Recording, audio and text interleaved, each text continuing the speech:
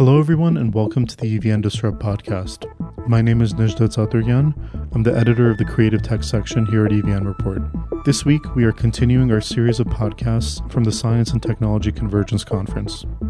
We were happy to be the media partner of the STC conference, which was organized by SmartGate's Catalyst Foundation, with the support of the European Union and the GIZ Foundation.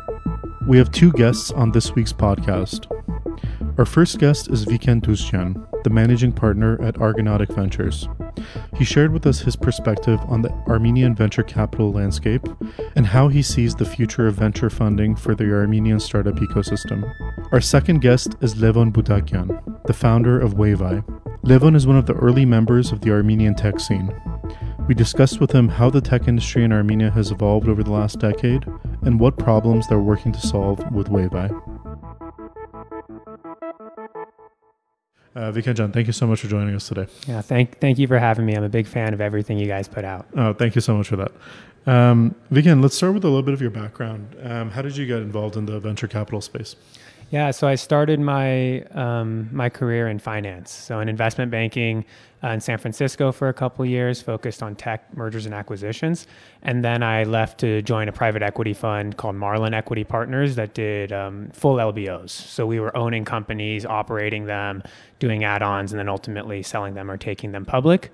And then I decided to disappoint my parents, and I left that job to co-found a compliance software company focused on the agriculture space. And I scaled that for about 30 years, raised a Series A, and then I left that business to my co-founders and I founded Argonautic Ventures. And the purpose of Argonautic Ventures was to have everyone on the team be a former founder and really invest in the earliest stages. So we are a early stage focused venture fund. We invest pre-seed and seed. We recently launched a growth equity fund about 18 months ago so we can continue supporting our top performing investments and founders, and then also invest in some new investments. And our most recent investment that will be announced next week is actually an Armenian technology company focused on machine learning infrastructure. Fantastic. What is it about having founders on the VC team that makes the firm a little bit more unique, or what is the differentiator from that perspective? As a former founder, I know that it's really hard to bring value as a venture investor because you're spread so thin. You have, 130 portfolio companies. How can you spend time with everyone? And while I don't have the answer to that quite yet, what I do know is it's important to be there in the early days, because in those early days, typically the founder doesn't have expertise in everything. Right. Maybe we recently I came from Munich overnight. We recently did a construction technology, computer vision investment there. And, they're experts on computer vision, but they don't know much about software, how to scale a software business, build a software business, and that's what we can bring. Similar with Cognaze, right. A Yerevan-based fintech machine learning company. We co-led their seed round. I met Vahe. I worked closely with him to bring the MVP to market and really scale the product and expand beyond their initial channel partner and scale the team. So let's get to the Armenian venture capital ecosystem. You guys just had a panel on it. Give me your thoughts on where you feel the VC ecosystem is here in Armenia, and what are some of the most important things that we need to focus on in order to grow it? Yeah, I've been very impressed at the quality of the technology and products that have come out of the Armenia tech ecosystem, and that compounds, right? Once you have these incredible companies like ServiceTitan, Pixart, et cetera, a lot of the employees there become founders, right. And that's what you're starting to see. So that's a very exciting trend that I'm seeing, is folks being spun out of these much larger, more successful tech companies here, and that's how we keep equity within our borders. So that's very exciting from an investment perspective, personally, and then from a professional standpoint, I think you're starting to see the technology bridge the gap outside of our borders. So most of the founders that we're invested in that live here, they're in the US or Canada or Germany, where their customers are monthly, quarterly. So they make a point to get there. And I think that needs to continue happening. We're all here in person at this conference. It's important to have those in-person interactions. Those connections, so I'd like to see more of that as we move past product market fit and into that growth hypothesis stage. One of the things that's noticeable in the VC ecosystem in Armenia is that almost all the firms we have are early stage firms. They focus on the pre-seed or seed stage round. And that's super important, as you were saying, because it keeps that equity and the capital that's made from those investments within our ecosystem. And then once startups reach that growth stage, they usually look at bigger markets like California or Europe for getting their next funding rounds. Do you think Armenia's ecosystem in the near future will mature to the point where we'll have growth stage VC funds in the country, or will we, for the foreseeable future, still look at the outside markets for that funding? Yeah, I don't know. That's a very good question. I don't know if I haven't seen the data around how many Series B and beyond companies there are in Armenia. I don't know if it would support a full growth equity fund. Perhaps it would. I'm not sure. I think what you'll start to see, or what I hope to see, is a lot of these early stage funds raise potentially opportunities funds so that they can continue supporting their to do follow-ups. Yeah, to do follow-on investments and maintain their ownership. So ownership isn't necessarily leaving our borders completely. That being said, it's not a bad thing to bring in outside help. Right. Bringing in non-Armenians can be very beneficial, especially if they can be an asset in go-to-market or governance, whatever it may be. Yeah. Is it important for a small ecosystem like Armenia to have those growth stage funds, or is it natural for even thriving smaller ecosystems to just be looking at the bigger markets for those rounds? I think it's important for the founders to be aware of what it takes to be funded by one of those growth stage funds. I'm less concerned about whether the growth equity funds sit here in Armenia. Right. I want to make sure that the founders that are building teams here know how to raise money, raise capital from those growth equity funds. That's my primary area of focus personally, from like a mentorship standpoint. Right. And you mentioned that your fund has raised a new fund that will be focused on growth stage companies. Are you guys looking at Armenia for deals? Yeah, absolutely. Our most recent deal, which hasn't been announced yet, but it is a Armenian later stage company. So that's one. We also plan to continue to invest in a lot of the early stage Armenian companies that plan to raise follow-on capital later this year. Fantastic. Let's get to sort of where we are in the world today. Every week, it seems like there's some new piece of news on the global economic situation and how that's affecting the capital markets and access to funding for startups. Help us make sense of it a little bit. Where do you think we are in terms of access to funding, specifically for early stage startups? Has a lot of that dried up? Has it become much, much more difficult for companies to raise?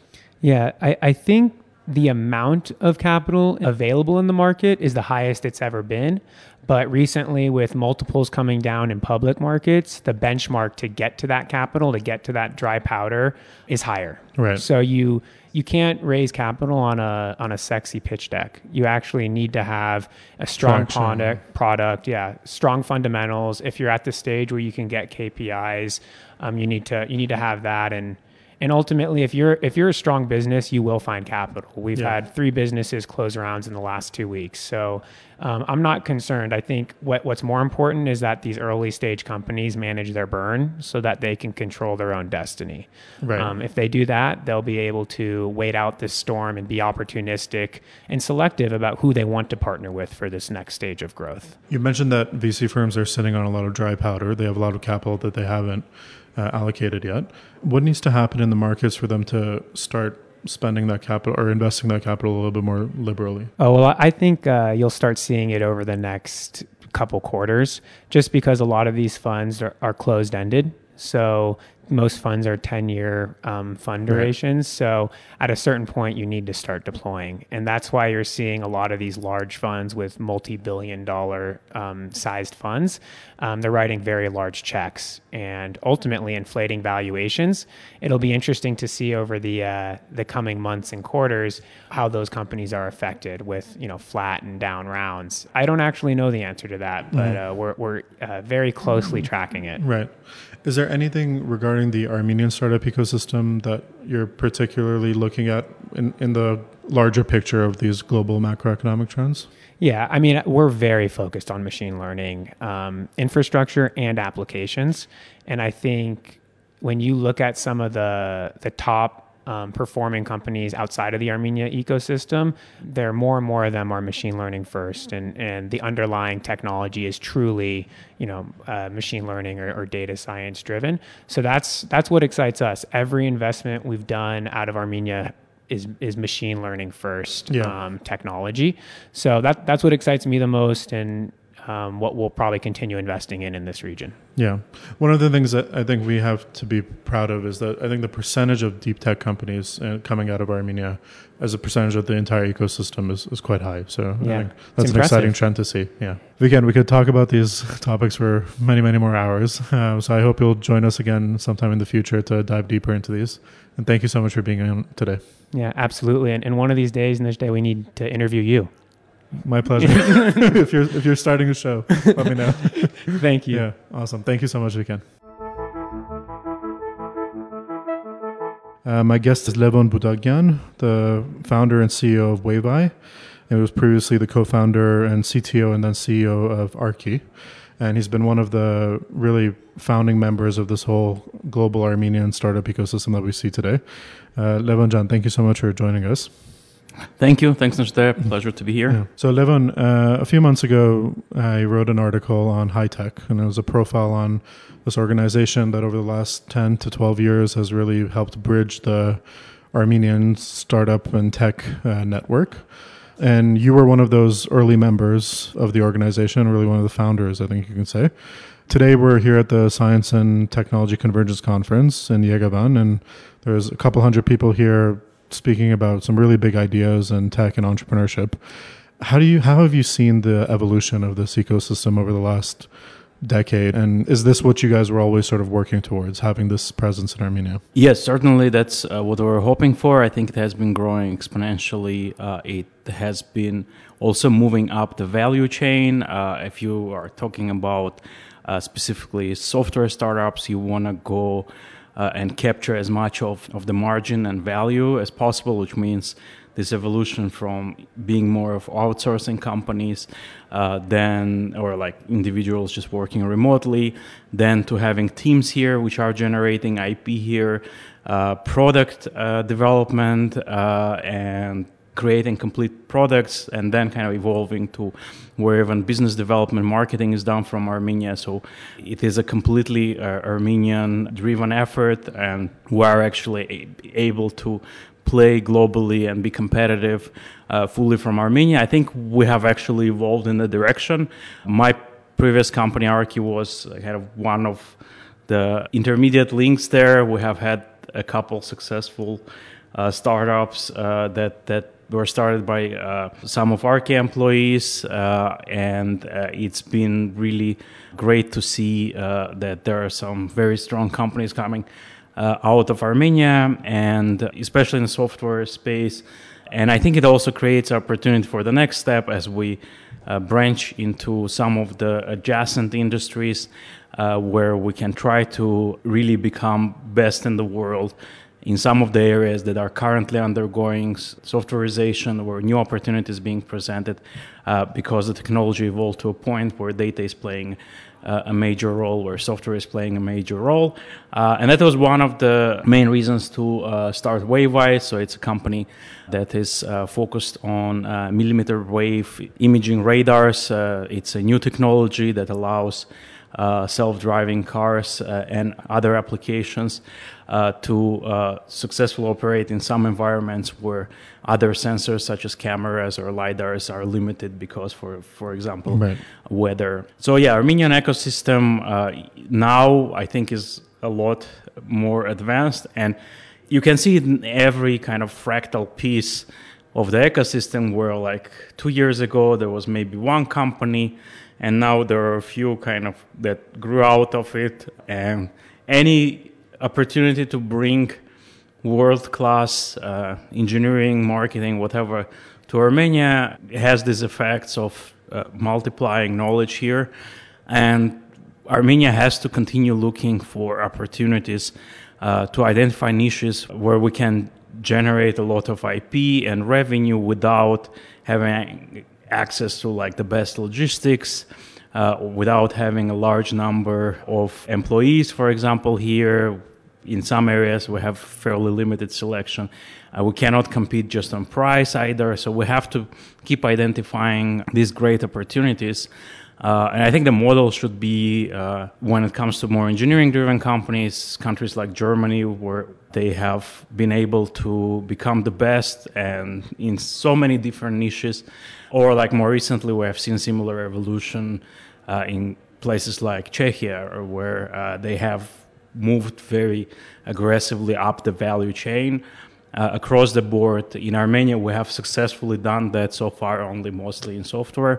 So I think the next challenge, and that ties into some of the conversations I've seen happening in Armenia, is to try to do that in as many areas as possible. Strategic directions, yeah. Strategic directions, yeah. One of the things that I find most interesting about high tech and the initiative that you guys started is, I think it's one of the most effective, and it's probably created some of the biggest value from diaspora Armenia connections and collaborations. What's your message to listeners from not just the tech industry, but people from finance or banking? How can they take the lessons that you guys learned from high tech and replicate it for other industries? Well, I think one lesson is that just a few people working together coherently can make a huge impact. Like most people, there are many people on this planet, but most of them, they just do their own random things. So anytime you can have a group of people who are coordinated and work in a coordinated way, you can actually get surprising impact from relatively small groups being aligned. So we have been able to do quite a few cool things with just a relatively small seed of like-minded people in the Armenian/Silicon Valley IT community. And it has been in general great to, like, usually when you meet people from a similar background, that like you'll have a lot in common and you'll be able to find a heavy alignment of goals when it comes to what we want to see happen in Armenia and worldwide. And I think so for others, it's just like start, like if you see some area and you have a few world-class professionals, then start working together, meet up, get the right size of the initial group where you have to be somewhat selective so that you have high quality interactions happening. I think moderation of the objective of organization and the interactions that are happening to some degree is important. But even relatively small groups can actually start making an impact. Yeah. One of your compatriots from high tech, Narses Ohanyan, often says that tech lended itself better to an initiative like that because of the networking culture that Silicon Valley had. Are there other industries that you think are natural for this model that high tech used? I think actually the biggest advantage of tech has been that it has been an area of major growth. So there are many opportunities. Anytime you identify some place where there is a lot of growth, that means it comes with some free marketing because people pay attention to that. There are more opportunities to make money and kind of financially influence things. So I think it's largely also about trying to identify areas where there would be some growth and there would be some opportunity. But usually Armenians are good at naturally finding those. Like I've been pleasantly surprised. See that in many countries abroad, they usually end up in the right place. Okay, so let's move on to your startups. Last year, you had an exit from your company Arki, and now you founded Waveye. Talk to us a little bit about what the problem is that you guys are working to solve through Waveye. So Waveye, we are, like I mentioned, building a state-of-the-art, ideally best in the world, imaging radars. So those are radars that are usually relatively short range, but they give you pretty good pictures of what surrounds you, and they complement very well camera, for example, in the rain or in fog, where like some of the other sensors would not work as well. And they are also good at, for example, measuring speed of objects. So that creates very good use cases in, like, biggest one is automotive. Like, there are already radars used for like automatic braking in cars, but this would be used in autonomous driving. Same with like autonomous flying, some applications, industrial applications, potentially things like sensors for VR, some biomedical applications. So it is a relatively niche sensor, but it is quite useful in a number of areas. And I've been lucky to find two co-founders whose skill set complements very well mine. So I have software and machine learning expertise. We have a best of the world expert in signal processing, specifically for the automotive domain, and in kind of RF IC design area. So we have the ability kind of to cover end-to-end everything that needs to be done is in this product development. And at the same time, we have a lot of experience in our areas. So yeah, we have pretty good confidence that what we'll be able to do to build will be able to solve some of the problems that current generation of radars is facing. Mm-hmm. And does the company have any presence in Armenia yet, or any plans to? So this trip has been very useful. I mean, I knew the software ecosystem in Armenia. I have been looking more and more into radio and hardware ecosystem. We had good meetings in the engineering city, for example. The message of the engineering city leadership, Aram and others, is very well received by us. Also, I think we will see some good opportunities to cooperate with them and some of the other companies with shared equipment. Some of their capacity on prototyping would be very useful. So we see a lot of value in actually doing some of this design in Armenia. So we'll be building presence in Armenia. And my co-founders are also kind of ethnically Armenian, so this is a natural place for all of us to meet. Even find talent, build teams and stuff. Yeah. Anything strategy-wise that Armenia should be focusing on to have more of a talent pool for things like signal processing and hardware engineering, or do you think we're on a good track for subfields? I think ideally I would see some kind of strategy for scientific development in the country. In general, Like, there is a lot of great one-off kind of projects, and they sometimes play very well together, but there are some gaps in areas where maybe there's just no one, and like we haven't found anyone. So I think having somebody kind of look at everything, whether it's like material science, chemical engineering, I don't know, laser, see what is that is important for the country, and what we already have, kind of what is missing, and try to put most of the bets in the areas where we currently have gaps, I think would be very useful. Yeah. And my last question, Levon, what do you hope to see in the coming 5 to 10 years for the Armenian ecosystems? What are some areas that you really think we should be focused on? I think education is one big one. We hope to see more just world-class research here. And probably for that, we cannot do it too broadly, so we'll have to pick some areas where we already have good experts, especially in the diaspora. I mean, realize also the diaspora potential, bring it all together. We have seen a number of initiatives like that already, but I think they will be coming to fruition, and I hope to see more of that. Because solving hard problems requires good research as well. And Armenians are entrepreneurial, but like if we had the kind of R&D piece, we'll be stronger, yeah. And in general, kind of moving up the chain of our exports, like in terms of value add, is one of my hopes. I want to see Armenia manufacturing really complex stuff as much as possible, and not just exporting kind of raw materials and agricultural goods. Okay, Levon, hopefully you'll join us again in the future to dive deeper into these topics. Thank you so much for joining us today. Thanks, my pleasure. Thanks, Levon John.